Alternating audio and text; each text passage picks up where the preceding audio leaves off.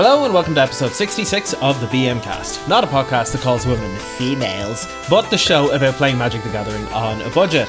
I am Scott and I am joined by the spell queller herself, Emma. How are you doing today? Yeah, not bad. I've had a busy week with work and being really social, so I just haven't had a lot of time to play Magic, look at Magic, think Magic exists. Yeah. But my order of cards for Modern Eggs that I talked about last week did arrive, so hopefully this week I can assemble that and confuse people at F&M by going back in time by about 6 years. So that'll be fun. That's cracking. It is, yeah, I'm really excited. It is cracking because that's what eggs do. Haha, see what you did there. Yeah, otherwise, I've just been, when I haven't been busy, I've just been chilling out and playing my Switch. I'm back on the retro still. So I'm still playing G Darius, and I also picked up Mega Man X as well, because that's one of my favourite Mega Man games, so I've been playing that. And it's a lot of fun, and it's a lot harder than I remember, so that's also fun. How about you? It's a short one from me this week. Yeah, just on the old games, I remember that a lot of them were hard on purpose because, and that was a feature of them because it was you get more time playing it. It's not a bug, it's a feature. Yeah, exactly. Games were specifically harder so that, you would get more gameplay out of it. You'd be playing it for, 40 hours because you're attempting the same thing 4 times instead of clearing it in 10. You get it with the arcade games. Arcade games were really difficult as well because you throw more money into them because that's the point. If you did it first time, then you're not going to make any money. Don't get me wrong, I love the challenge. I like difficult games. It's just I've just forgotten how difficult they are. And I'm just have I just got old? Am I just rusty with games? Or is it just, just harder than I remember? But no, they're really, really good fun. Mega Man is particularly hard as well. Yeah, I think it's a combination of we might have gotten rusty, and also the kids these days don't know how easy they have it. Well, I play. I'm like you. I play Dark Souls and Bloodborne and stuff, and they notoriously difficult. That's the whole charm of it, right? And I'm just I just think my dexterity is just not as good as it used to be, and I don't like it because it means I'm getting old. Yeah, maybe it's the expectation that when you sit down to these sort of more cutesy looking, cartoony looking platformers and stuff, you're how hard can it be? And then you just get wrecked. Play Hollow Knight. Oh, what a game. I love that game. That game's great. On a side note, Metroid Dread just came out, which I also want to pick up because it's Super Metroid. And that's great. That game's great. Anyway, how are you before we transgress into a video game podcast? Yeah, I'm good. I actually, today is Sunday, yesterday was Saturday, obviously that's how the calendar works. I got to play some in-paper Commander yesterday for Irish Commander Nights, which is a new series that's over on YouTube that my friend Trent is making. Met them through the Irish Magic Discord. They have this really cool setup. It's multi-cameras and it's really well set up. It's really beautifully lit up and everything well edited. You should go check it out. I got to play my Slogurk deck for the first time, and it was a blast. It is fast becoming one of my favourite decks because it played an awful lot of the same cards that was in Tatiova, except instead of a dirtily value engine, you have this huge threat that just gets way out of control, and anytime anyone goes to kill it, you're well, I'm just going to bounce it to my hand and just life from below myself. It's just insane the value you get from it, while also just still being pretty aggressive, I also got to play Lelia, the Blade Reforged, in another game yesterday, and she put up a super admirable showing. It's easily the most complex deck that I've ever played that's been mono red. There are a million different decision points and different types of interaction and stuff in it. I played one game with that deck and my brain was melted. So, yeah, maybe that's an indicator that I'm getting old as well. Yeah, maybe. I don't like it. I don't like where this is going. It's just we're getting old. Things that we were good at once, we're just not at anymore, and it's a harsh truth. Is this how the old Jund and Control players end up being such slow players? Maybe it's gonna be me in 10 years when I'm playing Tron and I'm just what do these Urza lands do? I guess they make 7. Let's go. I guess I'm just gonna throw Khan and hope it resolves and just see, just screw it sort of thing. Back in my day it was red, green, Tron, blah blah blah with fire spouts and pyroclasms. I am yet to see a Tron player flicking some lands in their hand and being thinking. Which one do I play? They all say Urza. Yeah. Outside of Magic, though, I am still playing Neo. I haven't gotten very far because I'm playing co-op with my hometown friend Luke, and he's quite busy at the moment, and we do it over Discord at 11 o'clock at night for 2 hours. So while waiting to play that, I've been prepping some recipes for the winter season. So my favourite time of the year. Yeah, we're going from a Magic podcast to a video game podcast to a food podcast. So diversity, mate. I don't think this is the diversity people were talking about. Okay. Yeah, so I've been making hot honey this week. Ooh. And I'll be making some raisin jam this coming week as well to try it out. I'm trying all these different recipes. Like I've got other ones that I did last year. Like there's like spiced tomato chutney. There's like garlic oil. There's like all sorts of different things. And I'm making a load of them now to try them out. And I'm going to pick the best ones. And they're all going to go into a couple of food hampers for my family and Leanne's family for Christmas. So... Nice. Great thing about this is everybody loves it because it's real nice food and it's all like homemade and there's a lot of effort and love put into it. But I also get to try all of this great stuff beforehand. Yeah. So that's the best bit. I essentially extend tasty Christmas food season by like 2 months by doing this. Yeah. On a side note, that's my plan, I think, next week or the week after, because I really like your idea of doing like hampers for people, like people you care about. So I'm going to make some jams, I'm going to make some chutneys, maybe some like cookies and stuff like that. So yeah, you get to bake these jams and you're just like, yep, I'm just going to have half a jar for myself. This is the baker's tax, and it's delicious. But yeah, I love this time of the year because you just get to go really like, pun intended, you get to go really ham on everything, you get to go over the top and whatnot. So I need to make a ham soon. So this week is like a busy week for baking. I know we're dragging out this intro, but people will listen to it, it's fine. So yeah, my week like coming up, I've got like a quiche to make for someone because they've just moved house, and often I would bring something like baking or something as a housewarming gift. Sorry, the way you said that, it made it sound like, they were moving house, so obviously I had to give them the traditional house moving quiche. Well, no, this is the thing. I normally do brownies, right? But they're on a bit of a diet. So I was just like, how about quiche? And like, yeah, okay. So housewarming quiche is now a thing. Started. Okay. It's a great trend. Quiche is delicious. I'm big on quiche, yeah. And then I've got to do some brownies and some cookies for my LGS who's moving into a bigger store soon. And they want to do like a big opening kind of thing. So I said I'd bake for them. So yeah, next week's I'm just basically a baker, so that's fun. Sweet. I'll sure to share the recipes in the show notes next week. Nice. So before we jump on, actually, Emma, have we got any housekeeping? We do. So we'd like to give a warm welcome to Patreon user called Coffee, I don't think that's their real name, but great name nonetheless, who is the latest member of the Cheering Fanatic tier on Patreon. So thanks a lot, Coffee. Enjoy the benefits. Hopefully you have a good time. And remember, if you are or become a patron, you get access to the episodes a whole day early before release, along with the show notes, guides, and other bits, such as our food recipes, which is going to be a common thing, I suspect. If you enjoy the BM Cast and would like to support them, you can become a patron for as little as $3. You'll get access to all of the notes and deck lists they use on the show, and their $7 tier gives you VIP access to the greatest budget resources of any Magic podcast. So what are you waiting for? Visit patreon.com/budgetmagiccast to level up your game and get your stonks on. All right then, Emma, before we go any further, it's your turn. Card of the week. What have you got for me? So it's a good one. It just rotated out of standard, and that card is Wilt. So Wilt is from Ikoria Lair of Behemoths. It is an instant for 1 generic and a green, and it reads: destroy target artifact or enchantment, and it has cycling for 2 generic mana. It's excellent enchantment artifact removal in formats such as Modern, Pioneer, in Commander as well. You can cash it in for card draw if there is no valid targets, and that is the biggest thing with these kind of cards. Normally they can be dead in a situation if there's nothing to hit, especially if you like post-boarding Game 2 in like Modern, for example. This way you still get to trade it in for card draw. It gives you something to do. It's also never dead in Commander, just for the ratio of enchantments and artifacts that you get in the format just from playing in a pod. It's always going to hit something. I don't think people play these sort of effects enough in Commander, especially in green. You should be running like 3 or 4 of them. And yeah, it's just a really good card, and it's like 25 cents at the moment, so just pick them up. I'm a big fan of cards that do a very simple thing but have cycling attached to it. There's like a counter spell that's very similar. There's a cancel with cycling as well. I think those are just inherently good. Yep, absolutely. I'm a big fan of them myself, as you know very well, with my extreme love of cycling.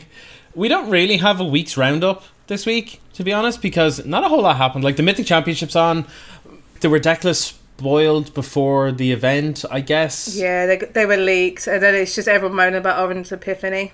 Yeah, that's pretty much it. Like, Also, it's not over yet. So we record on a Sunday, and the top 4 of Worlds happens later this afternoon, I believe. We could talk about the top 4, but I suspect it's old news when you listen to this on Wednesday or Thursday. Yeah, exactly. So, and it is standard, and we're not we have a loose interest in standard, but not to. We're not a standard podcast. So if paper standard was much more of a thing right now, then maybe a little bit more interest, but for arena it's just it's not feasible. Yeah, I have a deck. I have a mono white deck, which is just my if I want to play standard F&M, because my LGS has started to fire up standard again. If I just fancy playing, I would just play $40 mono white just to play some Magic. But yeah, it's basically just Savannah lines with different names. Exactly, who doesn't love that? I love me a 2-1 for 1. Right. Unless it's Fraven Inspector, that's different. All right, so moving on, we're going to actually finally get to the topic that we're talking about this week. We took a long route round to get here, but we're going to talk about the return of Pioneer. So Pioneer is starting to come back, which is, in my opinion, absolutely fantastic. It is great to hear.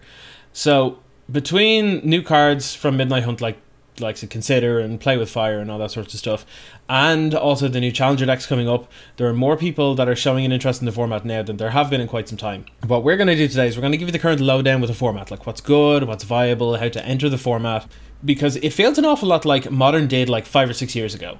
It feels fairly fair. Mid-range is good, aggressive decks are good, control decks are good, it's all good. If you are sick of Ragavan and Dragon Rage Channeler, this might just be the format for you. Just don't be expected to get rid of Lurrus that easily. That's all I'm going to say.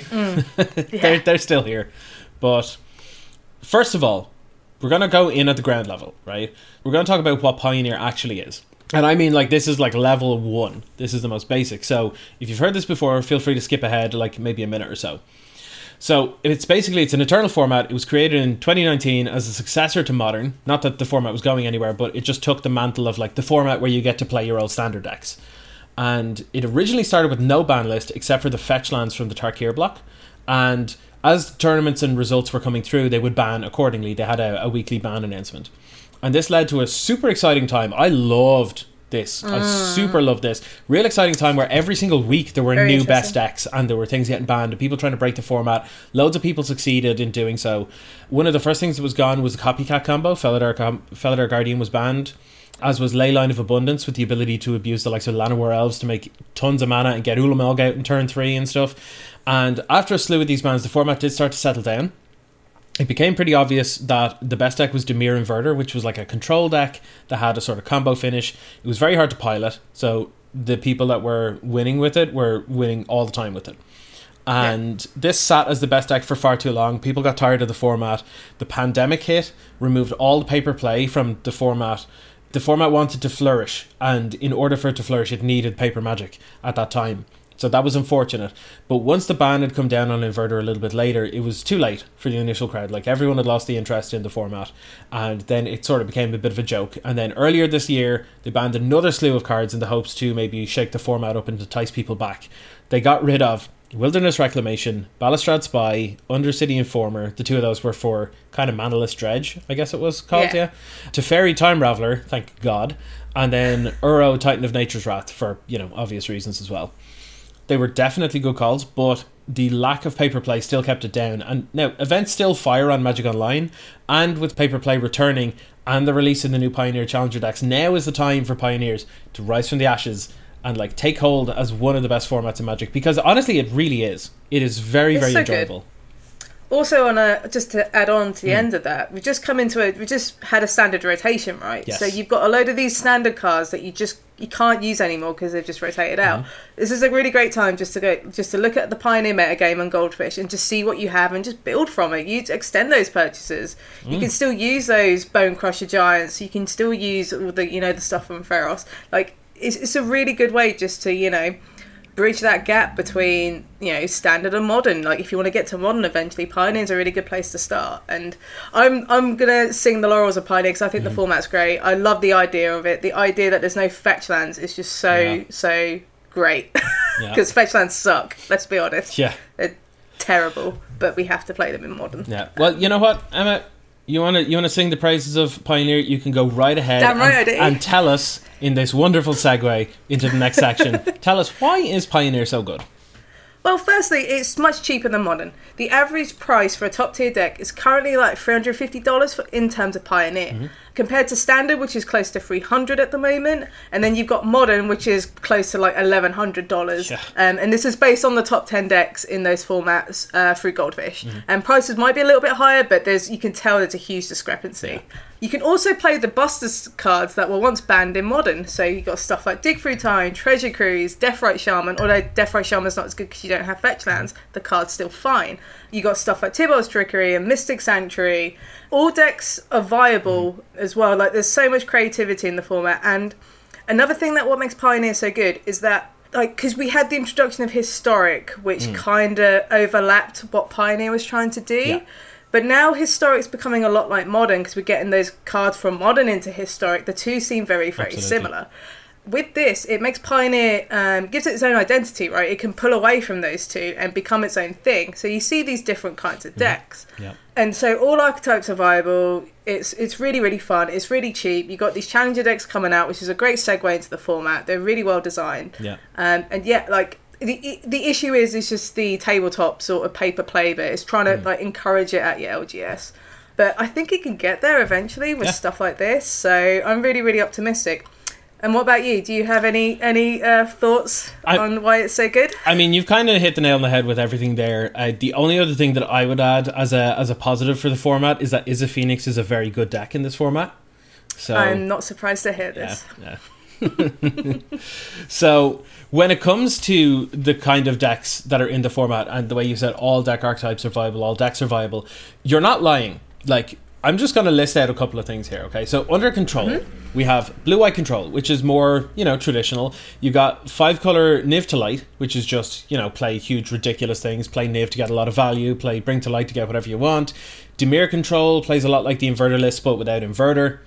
You have Jeskai Control, which plays an awful lot like Jeskai Control used to do in Modern, except it runs a little bit more on Shark Typhoons and that kind of thing.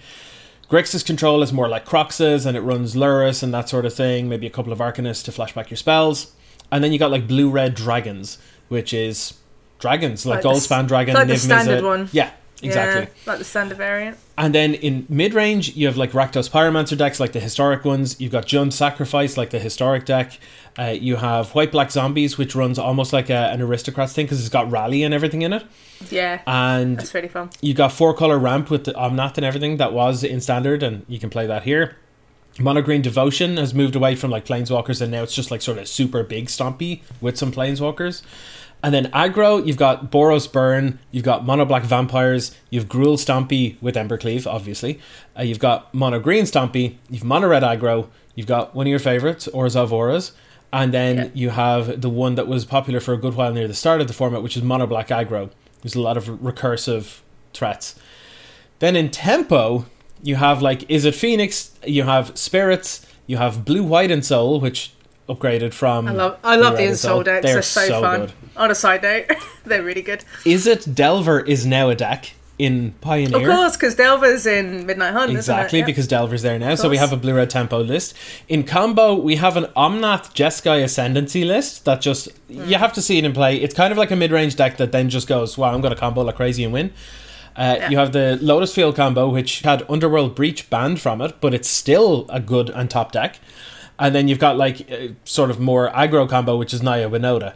These are all super viable. Also, you have Possibility Storm as well. You do. That's a fun combo deck. That's a really good example of when we talk about Pioneer and like sort of unique creative deck building. Someone just went, I'm going to take this commander card and make it a Pioneer archetype. Let's go.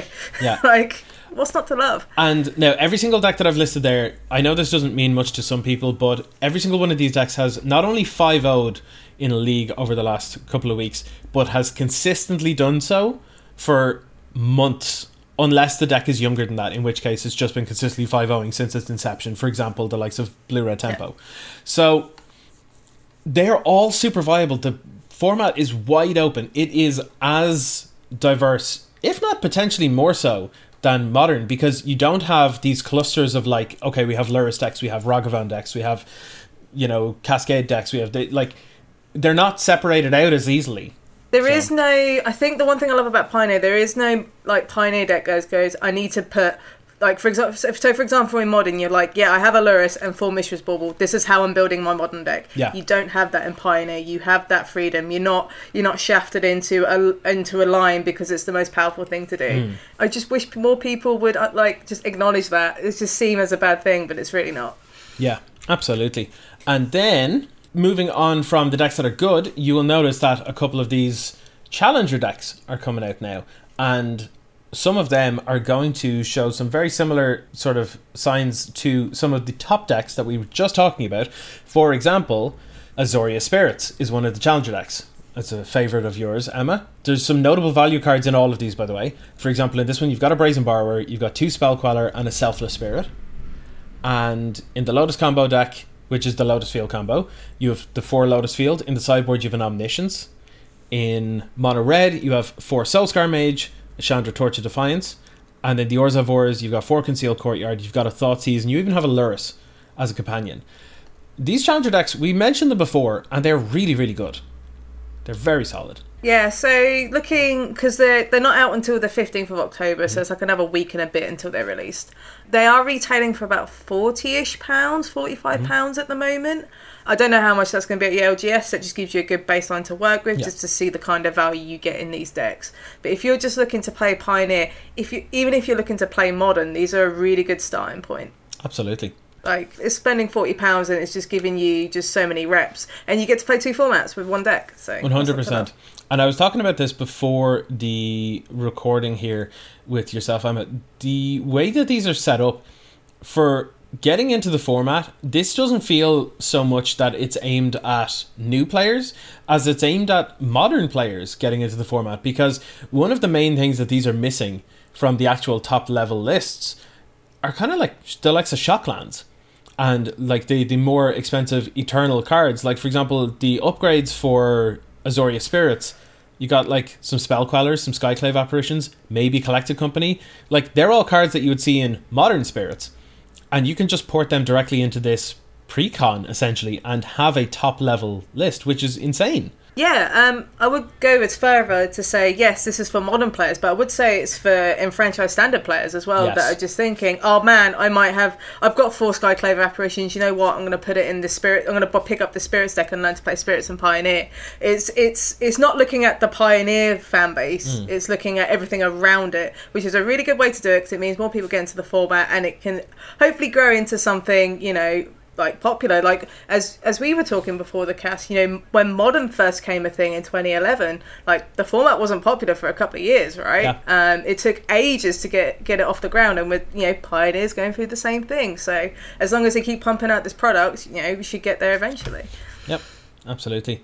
So yeah, like we said, when it comes to the upgrades for these ones, to be honest, we were actually going to do a whole episode on this and then realised that there's really not a whole lot that we could actually do about this, because the decks are pretty solid.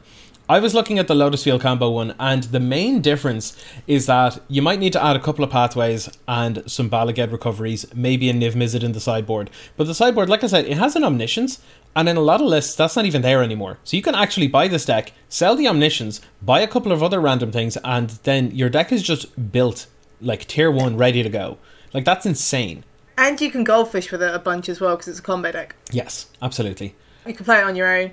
The same goes for Mono Red. Like, for every Challenger deck that's happened, so these are the first of the Pioneer Challenger decks before we've had standard ones, and there's always been a Mono Red deck, because WotC like the idea of having a mono-coloured aggressive deck in the format, because it's affordable, it's cheap, and it's powerful. So with Mono Red, if you're looking to pick that up, the best route to go down is just to pick up like 4 Eidolon the Great Rebels, pick up a couple of Den of the Bugbears, which is from Forgotten Realms, which is one of the best red Madlands we've seen in a while, and then you're pretty much good to go. If you want to go further, a lot of the burn decks in Pioneer tend to splash white for Boros Charm, because it's, again, one of the best burn spells in the format. So if you want to add 4 Boros Charms, you might want to look at like 4 Inspiring Vantages, you may want to add some, you know, Sacred Foundries, or maybe even some of the Pathways. Like, Pathways are a really good like middle ground if you don't want to splash out in Shocks, because the Shocks are starting to go up in value again. But if you are looking to play Pioneer and you're absolutely brand new to it, you have no existing cards, you have no knowledge of the format, Mono Red is probably the best way to go, because it just teaches you combat maths, it teaches you life total resources. It's just very quick and very simple. It's not too complicated. Yeah, it has been good since the start of Pioneer. Yeah. Even through all those crazy combo decks. It has been good. People have splashed white, people have left the white off, people have done it in all sorts of different versions. They've added Lurrus in the white versions, they've not added Lurrus in the white versions. There's just so many different ways that you can build red and it still be phenomenal in the format. And it's still true now, and it doesn't show any signs of like giving up, because it still kills on like turn 4 if left alone. Like, so yeah, it has the tools to deal with everything in the format.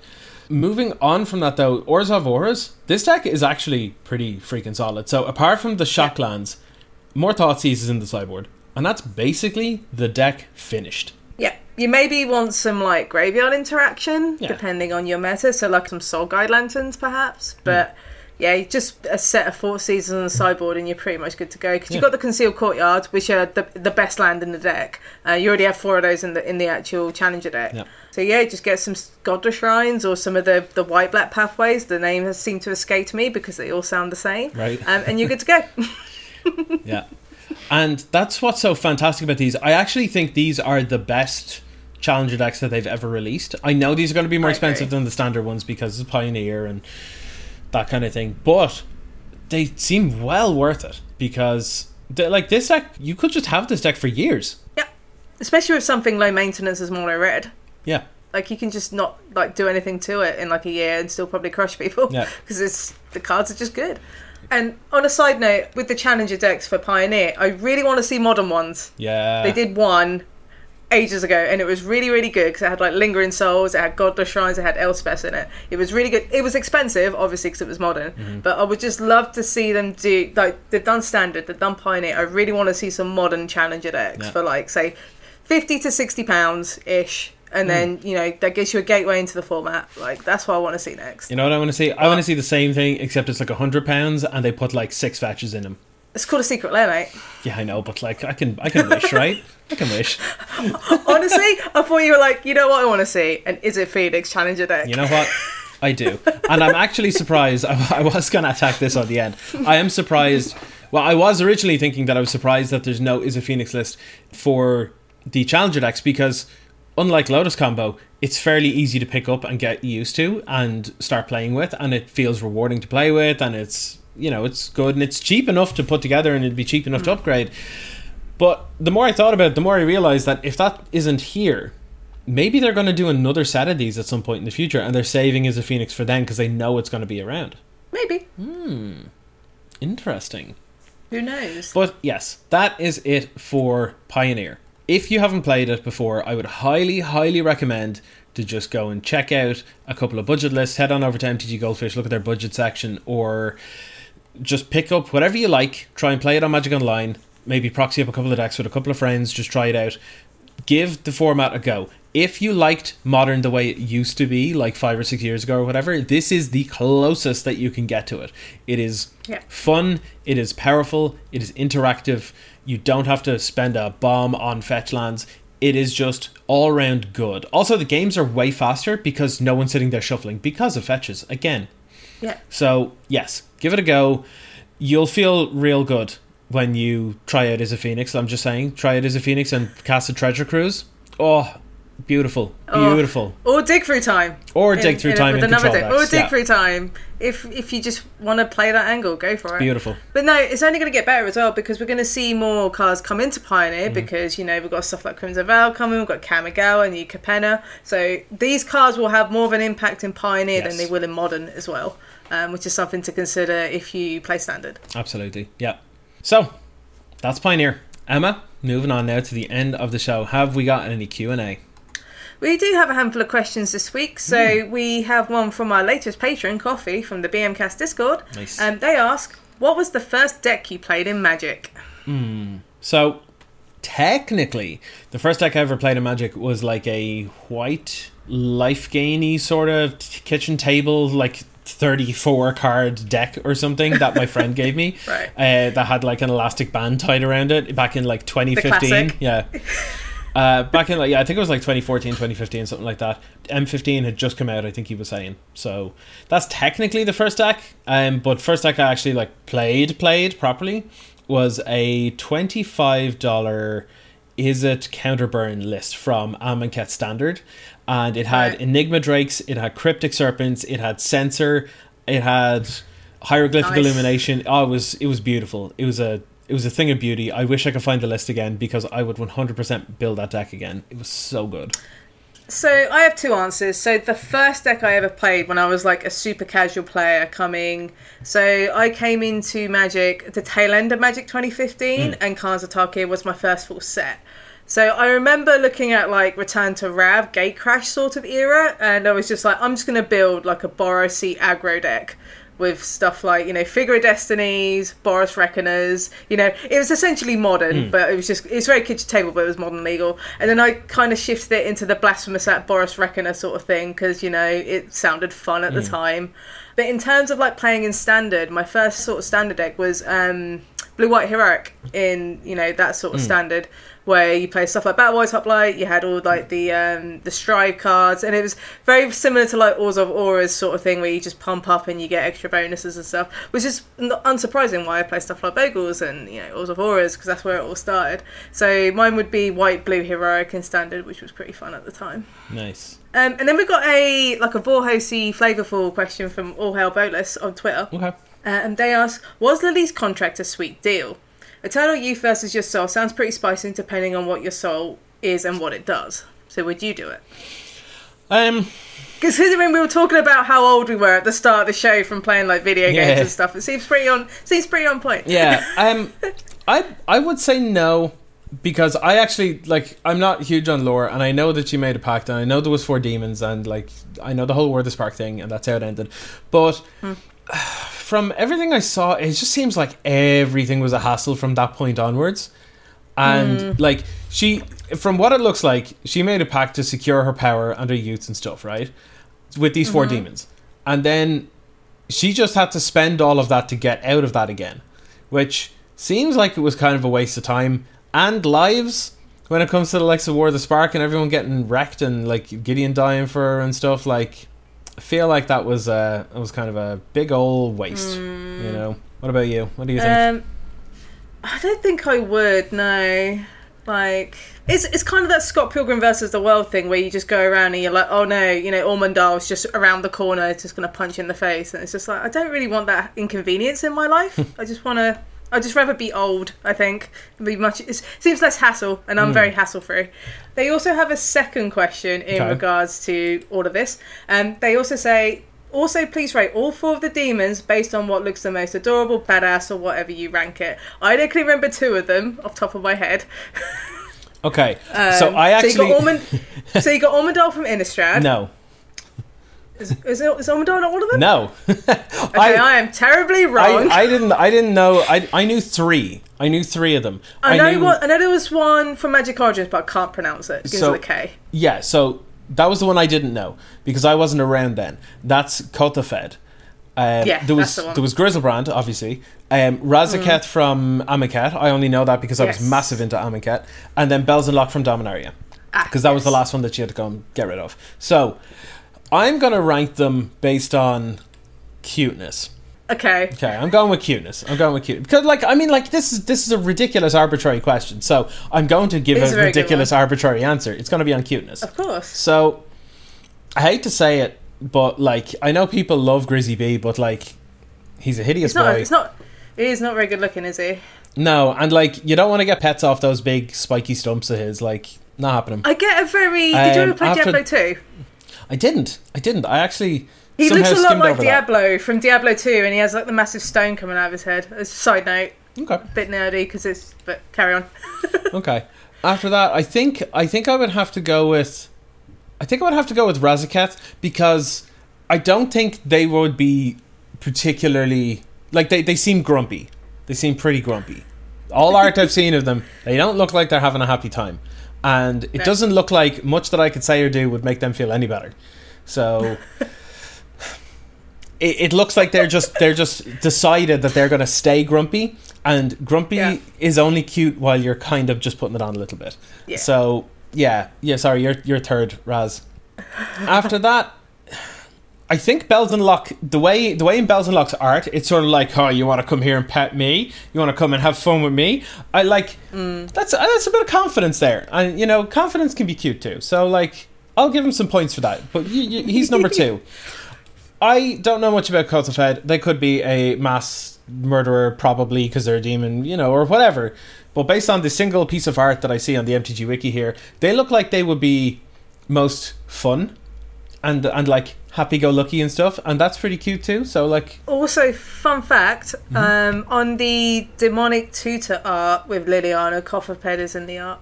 Okay, he's the one that does a pack too. Here's a fun little thing for you there. Okay, well, there you go. That's my listing anyway, based on cuteness. I don't know what I'm going to rank mine on, because I was going to do cuteness as well, and it'd be you know, pretty rough to copy that. So we'll go on badassery, because that was the other option. Sure. So we'll go from bottom to top. I don't think Kothoped looks that badass. He looks a bit slumpy and a bit like whatever sort of thing. And then I'm probably going to go Belzenok, because they just seem like they're trying too hard. It's like you said, like, you want a piece of me sort of thing. It's like you know, they're trying to show off a bit too much. And then I'll probably go Razaketh, because Razaketh's got that look. He's looking a bit serious, looking a bit mean. Okay. And then I'm probably just going to go with Griselbrand, because arm scissors, things, claws, that's just pretty, like... And he's been, like, napping in the Hellevolt for ages. Like, he's probably a bit groggy. Probably a bit just ready just to, like, stretch his legs and whatnot. He does look like he wants to start a fight with literally everything that has ever existed. So... Yes. Yeah. It's got that... It's just got that cool guys don't look at explosions sort of walk as well. Yeah, kinda, yeah. I get that. Yeah, you see what I mean? That was a fun question. So we have a question from Evie the Mage. From Twitter, and they asked, what are some of the decks in Standard that you're interested in at the moment? Is there anything that really catches your eye, or seems cheap that you two, or are you two just still, like, out of Standard? So I've sort of answered this question earlier. So I'm playing Mono White because it's cheap and it's easy to play, and it just means I can tap in and out of Standard when I want to. So how about you? So I basically have not looked at Standard at all for a long time, but I do very regularly, and when I say very regularly, every single week I listen to Arena deck lists, because I think Jerry Thompson and Brian Gottlieb are two of the best people in Magic, full stop. Just real good dudes. So I'll just listen to them talk about whatever, and they happen to talk about Standard quite a lot now. And I know that the Alruns Epiphany thing is causing problems and everything, so nothing else seems particularly enticing at the moment. However, I was looking, I like, while you were reading out the question there, I actually opened up the MTG Goldfish page, because I didn't want to just say, oh, I'm not really into Standard, and then not give an answer. But I can see that there are things like Mono Black Zombies and Izzet Delver, and I did actually see a Dimir Lear control deck that looked real cool. Yeah, that looks sweet. Yeah, it's in that. I think if I had to make something in Arena, I'd probably build the Lear control deck and just accept the fact that I'm probably a loss to, I don't know, Mono Green Aggro or whatever it is that's not good against. Escape's Chariot. Yeah. But, yeah, I'd probably go with that. Cool. So the last question is from listener Alters. I guess this one's aimed at me, because have you not watched Great British Bake Off? No, not really. Okay, so I'll answer this question. They ask, who is the greatest Great British Bake Off contestant of all time, and why is it Giuseppe? So Giuseppe's very good. So Giuseppe's on the current Great British Bake Off. He's probably one of the best bakers on the show. But I'm quite fond of a guy called Jürgen, so he's this German guy. But he's very, very sort of genuine and honest and just very endearing. So, for example, on the first week of Bake Off, he was making some Swiss rolls. He had the sponge all ready to go to put it in the oven. And the only thing he said when he put it into the oven was, oh, good luck in there. Like, talking to the sponge, like, you know, good luck. And it's very, very endearing and it's very sweet. And I think he's going to win it because I'm biased. So that's my answer. Okay. And also, I do feel like it's important for me to address one thing, and that is that I don't watch the Great British Bake Off, because I'm certain that some people have just listened to this and gone, what? Oh my god, I can't believe you listened to that. I don't know why I went all Lumpy Space Princess there, but anyway.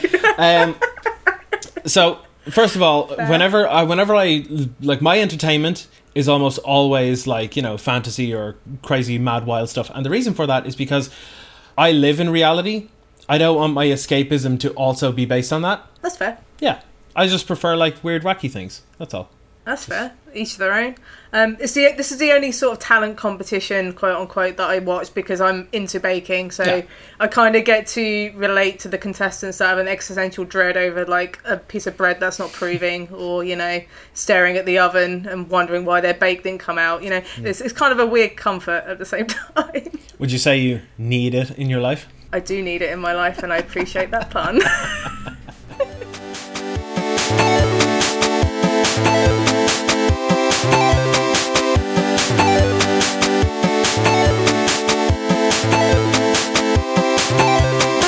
Thank you for listening to us here at the BM Cast, and a special thanks to our patrons.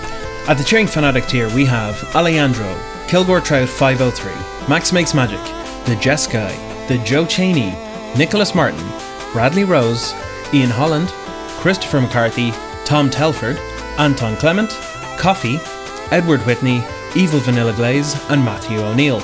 And at the Stonks tier we have Anga Orr, Scott Creech, Simon Grip, Brian Madden, A Nice Planeswalker, Nerblin, Everett Broken, Alex Gibson, Bo Schwartz-Manson, Mickey Paris, and Mark Davis. Thank you all for helping to keep this podcast on the air. We can't thank you enough. If you want to support us and add your name to this list of lovely and wonderful people, head on over to patreon.com/thebmcast. If you have any questions, comments, or sweet brews, you can email us at budgetmagiccast@gmail.com or message us on Twitter @thebmcast. We'll be back next week to give you even more bang for your buck.